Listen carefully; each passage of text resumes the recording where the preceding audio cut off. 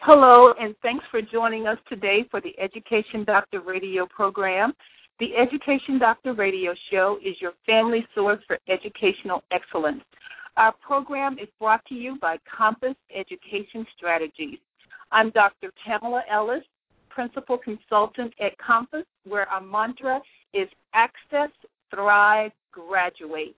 You can learn more about our firm at www.compasseducationstrategies.com.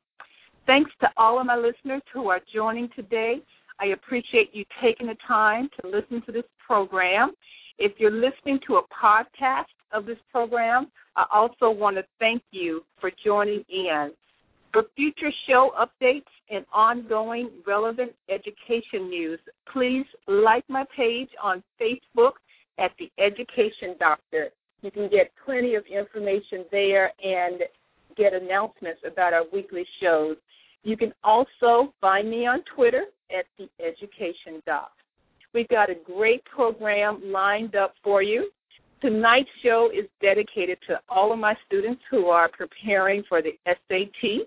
I want to give a special shout-out to my students at Oakwood High School in Ohio. All of you are rock stars, and I know you've been putting in a lot of hours for the upcoming test. We're going to be discussing the SAT math, and that is with my guest for this show, Mr. Stephen Randall. Stephen is a Stanford mathematician, and he has been teaching SAT math for several years in the Houston area. So aside from his great credentials, he is a great guy, and he talks about this topic in such a practical way, which will be helpful for students who are preparing for the SAT. So before we get started, I want to make sure that our listeners have our number if they'd like to call in with a question. Our number is 714-333-3356. Now, if you've listened to the show before, you probably recall that this is the point in the show where I say my favorite line, which is that our switchboard is located in sunny Southern California. Well, that hasn't changed, but tonight I am broadcasting live from Concord, New Hampshire, which is another part of the country that I really love. I lived in New Hampshire when I studied at Dartmouth, and I must admit that I didn't get a chance to leave the campus very much when I lived here before. And I have been in New Hampshire now for the past week visiting all the wonderful college prep schools that are here, and it is a beautiful, beautiful state. So yay for Granite State. Now, in addition to our call-in number, which is 714-333-3356, you can also email us at radio@compasseducationstrategies.com. So that wasn't too long of an introduction, I hope. So, Stephen, are you still on the line with us? I am, Miss Dr. Ellis. How are you this evening? Great. Well, thank you so much for joining us on the Education Doctor Radio. I really appreciate you taking the time to share your expertise with all of our students and just give them a little something extra that may help them with their SAT test taking. So thank you. Before we get into talking about the SAT, I have to ask you this because a lot of my students are starting to think about college majors. And so I just wanted to ask you, how did you end up majoring in math? Actually, I majored in economics, in quantitative economics, which is very mathematics based. Yes. The math. I didn't know you were going to ask me this question. I've been a math geek since I was very young, I guess you could say. So math has always been a passion of mine. And when I got to Stanford, I spent a lot of time in the mathematics department, and I ended up majoring after being pre-med for several years. I ended up falling into the economics department where I studied quantitative economics and mathematical modeling, and graduated with a degree in quantitative econ. Now I teach mathematics full time, so That's that old math nerd part of me. Yes, I'd say. I remember taking the first year calculus courses because I thought I was going to major in physics, and that was very short-lived. Yeah, Stanford was fun. Tell us a little bit about. I was just saying the interesting thing about the Stanford mathematics department, of course, was that, like several others of your top-notch schools, they assumed that you've taken everything up to calculus before you've gotten there. And so the only math you can take for credit coming in is calculus. You can either take the slow track of calculus or the fast track of calculus, but you're going to be taking calculus. There's no such thing as college algebra on Stanford's campus. So that was kind of shocking for some students, I know, but it was kind of home for me, since being the math nerd that I was. Yeah, and I think that that brings up a good point and bridges us into talking about the SAT, because the SAT is supposed to reflect, how well you'll do in college.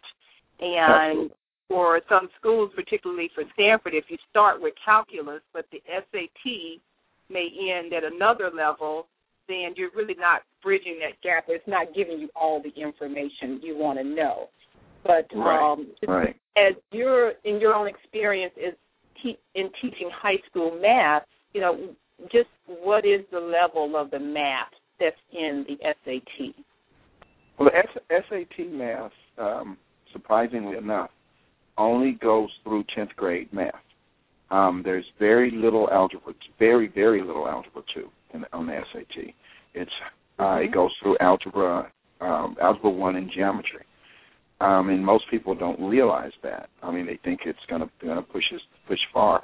But it's done like that on purpose, I think, because the SAT is it's not like our several states now have graduation tests.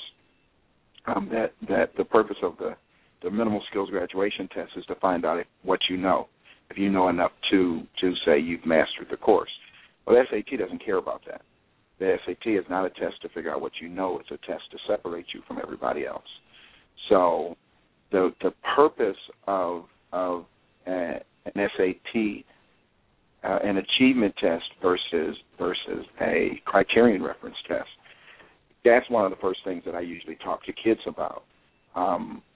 When you take the SAT math section particularly, they don't care how much algebra you know. They don't care how much geometry you know. They assume that most of the kids taking the courses or taking the SAT have at least gotten through 10th grade math. And if that were the case, if it was just one of those tests to test what you know, then everybody would do well on it, because everybody's taking algebra. Most of the kids who take the SAT have taken algebra, have taken geometry, and have at least a large majority have passed those two classes. But when they take the test, their scores don't come out as well, because it's not necessarily an algebra test. And it's more of a thinking test than anything else. And that's what colleges look at to determine how well you're going to do in the college curriculum, because it models how well you can problem solve, how well you can put information together. And that's more of what the SAT is than anything else. Okay. Now, I want to touch on a couple of things that you just said. One, you talked about the fact that it goes up to 10th grade. So then, as far as the level of math that it's covering, so then does that imply that students should be taking it after 10th grade or early in their junior year? What are about that? The best time to actually start taking it to planning for entering college, I'm sure you've said this before, is before your senior year, in your junior year, whether it's the early January, February of your junior year, or in the spring at the latest. But there are several students who now it's almost as if taking the SAT is a career. You've got several students that start taking it in 8th grade. You've got several programs. You've got the Duke Talent Search that bases their entrance on 7th and 8th grade SAT scores, and this is actual SAT and not PSAT. Right. So it's not a matter of how many times you take it, because it doesn't. The skills and strategies that you use on the SAT don't come. It's not one of those tests that the more you practice it, the better you get. It's really figuring out how to attack it, and the better you get at it that way. The thing that happens, one of two things happen the second time you take the SAT. If you've never taken any, if you're going in cold, you don't know any of the test-taking skills, you just go in with the knowledge, your score will go up the second time, but it will go up more from familiarity than anything else. But to make a serious dent or a serious growth in your score, you've got to learn how to attack the test itself. You've got to learn about the test, how it's structured, and how that structure will help you attack it and raise your score. Because you're not, what I tell kids when I'm working with them on the SAT is, I don't care whether you know the algebra, I don't care whether you know the geometry. I'm not here to teach you algebra or geometry. I'm here to teach you how to get a better score on the SAT so that you can get into the college that you desire. And believe it or not, a lot of it doesn't have anything to do with the math. It has to do with approach. Oh, okay. Wow. Okay. Well, I am going to take a quick break right there, and then we're going to come back and finish talking a little bit more about this, because you've said some things that have kind of hit a button with me. So just hold on just a moment, and we'll be right back. So this is the Education Doctor Radio Show, brought to you by Compass Education Strategies. I am back now with my guest, Stephen Randall, and we are talking about the SAT math. So right before the break, you were talking about the importance of knowing how to attack the Absolutely. SAT as opposed to practice. And I will frankly admit that I'm kind of big on practicing because I do think that the practice gives you some of the familiarity that you need, because you mentioned about students taking it a second time around, their score usually increases because of the familiarity. And so I want you to just, share a little bit more with us about what it means to know how to attack and, what approach works best for it. Let me kind of tweak what I said, because I didn't mean practice. It's practicing the correct way. The familiarity will give you a bump, but practicing how to address it, how to approach it, understanding the test, and approaching your practice in that manner will get you a bigger bump. So there is practice involved. It's not like you can just read up and think about it and then go in and take the test and boom, I've got these great skills. A skill is just like any other skill. If the skill that you're trying to get better at is throwing a baseball, then you have to sit out and throw the baseball several times in order to get good at that skill. And it's the same thing with approaching the SAT, with the particular skills and abilities that you need to approach the math section of the SAT. There are things that you have to practice. You don't necessarily have to practice them by taking the SAT repeatedly, but by seeing SAT-style tests and questions. That will help you. I think the biggest shock that kids have, or that students have, I say kids, that young people have when they take the SAT is how long it is. It's a 4-hour test with 10 sections, and it's just the math part. You're talking about 3, maybe 4 sections, one of which may be a thrown-in section, a test section, but you can do anywhere between 70 to 95 different math questions in those 4 hours, coupled with the other subjects that you're taking. So you're talking about 300-plus questions that you're doing in 4 hours. It is long. It is an arduous task. It's not a sprint. It's a marathon. And so one of the things that just the familiarity does is that you the first time people tend to take a full-length SAT, about halfway through, they're burned out. They've been running at full steam for the first 2 hours because the PSAT is only 2 hours long, and the proctor says, okay, now we're going to go to Section 6, and we're going to take a 2-minute break and go to Section 7, 8, 9, and 10. And they're like, wait a minute, what do you mean? I've got so much more time, and their brain is just dead. And so it's learning how to manage that length, learning how to manage that race. That is probably one of the most important things. And, understanding that the SAT itself is a marathon and not a sprint, and you have to pace yourself through it. Wow. And so what are some tips, some practical things that students can do in the way of at least maybe, I'm kind of scared to use the word practice, but just kind of getting started.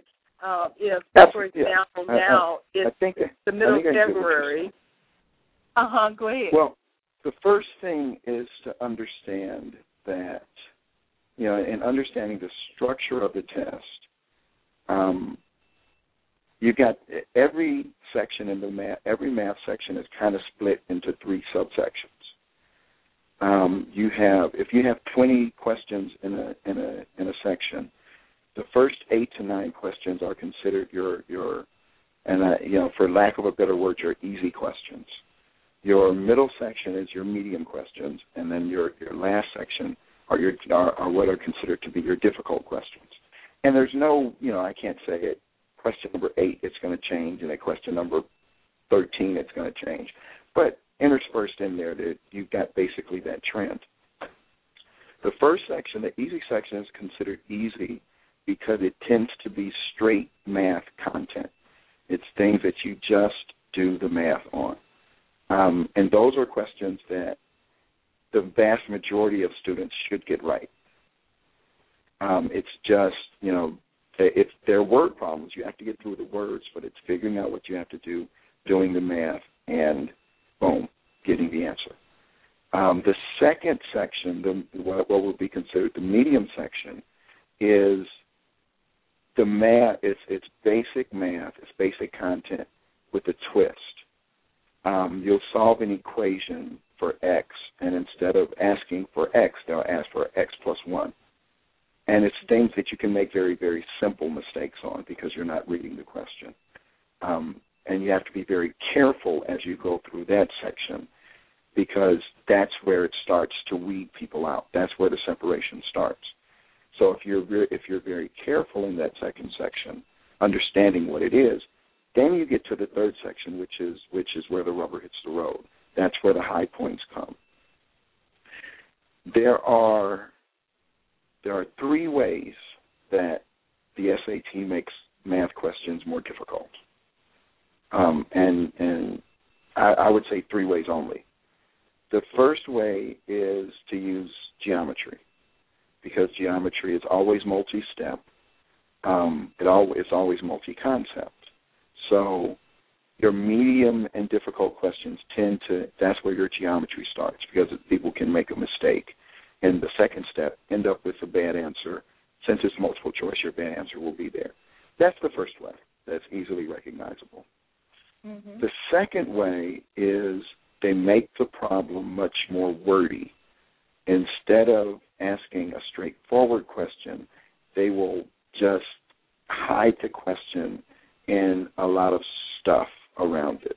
And so you've got to figure out who Jane is 5 years older than Joe, who's 3 years younger than Tom, who's 7 years older than Jack. If Jack is 14, what is twice Joe's age? And so it takes you a while to figure out exactly what they're asking. That's the second way they make it more difficult. The third way they make it more difficult, and that goes to the questions that you sent me, the questions of the day that you sent me, is they make it very abstract. Instead of saying Jane is 7 years older than Joe, who's 5 years older than Jack, etc., they'll say Jane is P years older than Joe, who is N years older than Tom, who is K years older than Jack. And if Jack is F plus 2 years old, which of these represents John's age in terms of K? And it's like, what, you know, and you look at it and you're going, oh, my God, I don't even understand what they're asking, let alone all of this, quote-unquote, algebra they've made it out to be. Each of those methods has a different approach to tackle the problem and make it so that you can get to the answer. The geometry, unfortunately, you do have to know geometry. That is subject-based.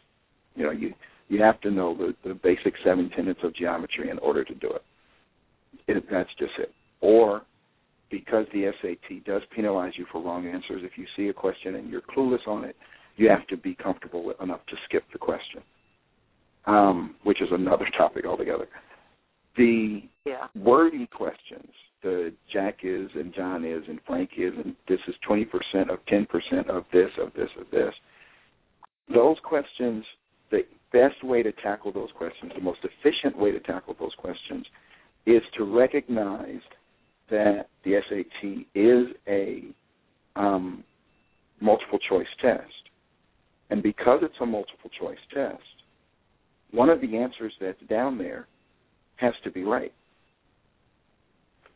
And so instead of trying to solve the problem to figure out the answer, you can take the answer and see which one fits in the problem. So, you know, instead of trying to pick the lock, you just keep trying the key. And one of the keys is going to turn the door. That's the way to go through those. And it's all, say that again? I said that's a great way to think about it. Yeah, one of the keys has to work. It is, and the questions that are not multiple choice, which you do have a section that's not, those don't count against you if you get them wrong. So it's the multiple choice questions that I tend to focus on mostly. So the wordy questions, you just back into it, and you start at the end and move back to the beginning, and only one of the answers will work. The abstract questions, your goal is to take the abstract questions and make them concrete. It's much easier to do mathematics with numbers than it is to do mathematics with letters. Okay? One of the questions you sent me, and let me just say that, just a minute, let me just say that to our listeners. Right before the show, I had sent you one of the official SAT questions of the day. It was a problem from February 15th and then another one from February 12th, just to say, hey, what do you think about these? Maybe we can talk about them on the show. So go ahead now. I just wanted my listeners to know what we were referring to when we say the questions that you received. Right. And both of these questions, if you look at them, they fall into the third category. They're abstract.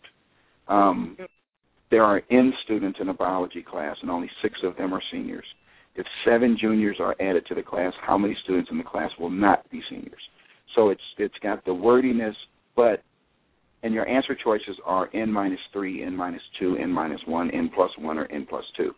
So you can solve this algebraically. I'm an algebra geek, so I teach algebra. So I would love to see people set up, if this were an algebra class, set up an equation, define your variables, and that's what we learn to do in school. But taking the SAT is different. If I look at that question, there are N students in a biology class, I'm going to say, well, let's say there are 10 students in that class. And if there are 10 students in a biology class and only 6 of them are seniors, that means 4 of them are not. So now I'm looking at numbers that are concrete as opposed to N's and M's. So it says N students in a biology class, let's make N equal to 10. 6 of them are seniors, so that means 4 of them are not. 7 juniors are added.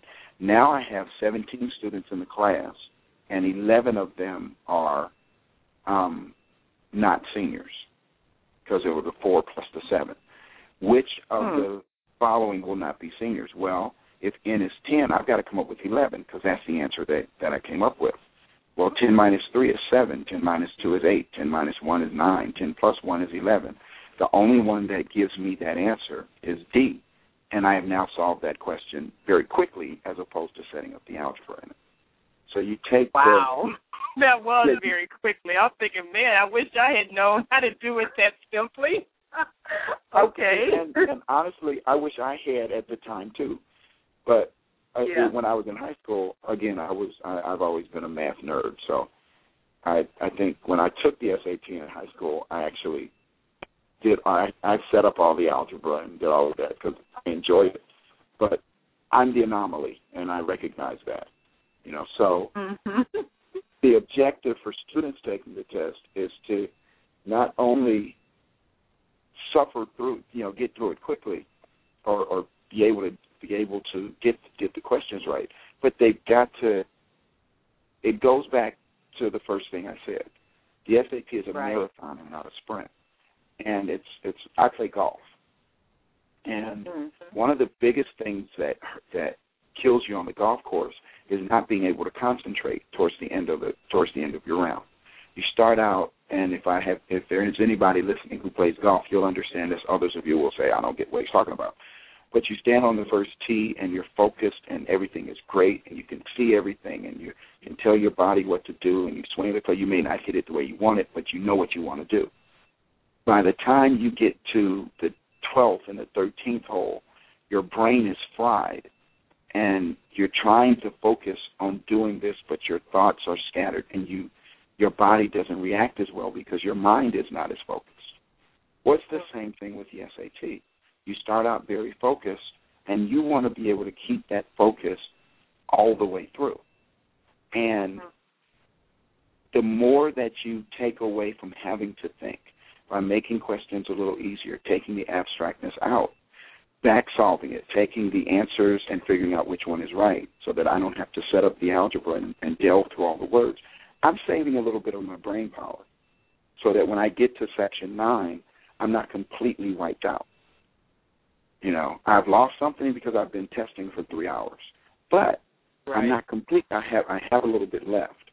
So it's using everything you can to keep that focus so that you can so that when you get to section, I think section 9 is usually a 16-question math section. When you get to that math section, you actually can still do some math. So that's the focus that I try to keep on. That's the familiarity, understanding that yes, it is a marathon. So I've got to keep my mind straight. But then learning how to approach the questions to help you keep your mind straight. So practicing in the right direction. So I guess that goes back to what I said in the beginning. How about that for a full circle? That is a full circle, and I want to thank you so much. Our show is right at the end, so you timed it very well. So I want to thank Stephen Randall for joining us on the Education Doctor Radio. Please like my page on Facebook at the Education Doctor to get show updates and relevant education news. I'm also going to post this question on there, so in case when students are listening to the archive, they want to get a sense for what were the answers again and not have to go back through it. It will be there. That's on the Education Doctor fan page. So the Education Doctor program is brought to you by Compass Education Strategies. You may visit our website at compasseducationstrategies.com. I want to thank Stephen Randall so much for joining us today. And until we meet again, practice, thrive, graduate.